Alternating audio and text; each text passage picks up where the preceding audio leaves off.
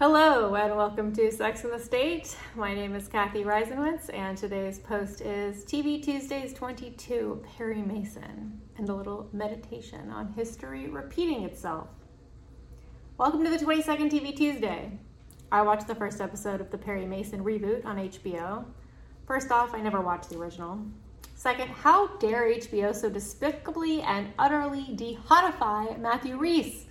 The way he went from the Americans to angry, unshaven alcoholic. Why not hire a less hot actor? Or, and maybe my millennial is showing here, but I can't help but wonder why they can't just she's all that him and use unflattering glasses as a pretext for pretending he's not extremely good looking. It's a waste is what I'm saying. Dislikes. I wondered why I like Ginny and Georgia better, though it's a worse show by any objective measure. And I think the answer is twofold. I like women in humor. The more the better.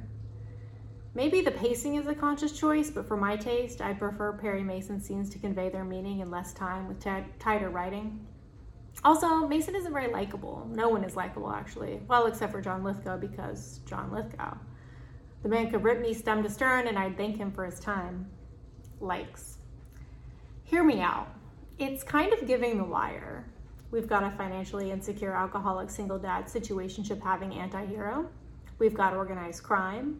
We've got corrupt, lazy, incompetent police. We're in a large, dense, somewhat decrepit city. We're in a tight but fraught relationship with our professional partner. We're finding small moments of profound connection within horrifically dark circumstances. Now, like all civil libertarian / sometimes progressive urbanist millennial whites, I love The Wire. But The Wire's singularity owes significantly to how accurately it depicts urban policing and organized crime, but I repeat myself. The Wire creator David Simon covered crime and policing in Baltimore for many years as a beat cop. Not only is it unusual for a beat reporter to create a TV show, but it's unusual to find a beat reporter who's not a glorified flack for local cops. In showing cops and criminals more accurately than ever before or since, The Wire set itself apart from any other television depiction of the criminal justice system. Today, true crime complicates the simple picture presented by Law and Order, Blue Bloods, and their ilk. Parenthetical, true crime as a genre is probably on net bad, as I suspect it helps stoke middle-income suburban white woman stranger danger paranoia. In reality, violence across the board is far lower than in the 90s. Plus, the true crime demo is statistically the least likely cohort to experience stranger violence. Worse, I imagine true crime fuels support for carceral feminism. On the plus side, it's really hard to tell a true crime story without revealing at least a few instances of absolutely galling public police corruption, incompetent laziness, misogyny, and racism. End of parenthetical. I don't know that Perry Mason could ever reach The Wire levels of truth-telling, nuance, and character development, but one thing Perry Mason has going for it that The Wire didn't is that it's set in 1932. Other people have done this better, but if you'll indulge your girl for a second, as if this whole newsletter is not one long indulgence.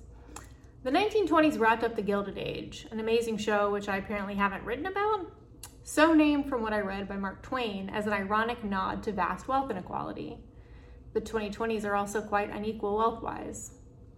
These were the waning years of the age of the industrialists, in which men like Andrew Carnegie and Henry Ford incited awe in some and ire in others. Today, men like Elon Musk and Bill Gates inspire much of the same.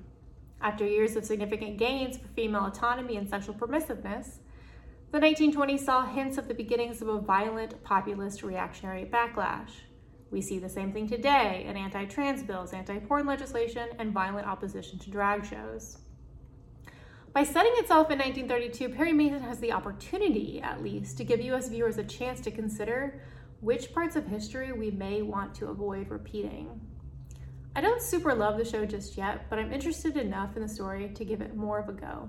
We'll see what happens.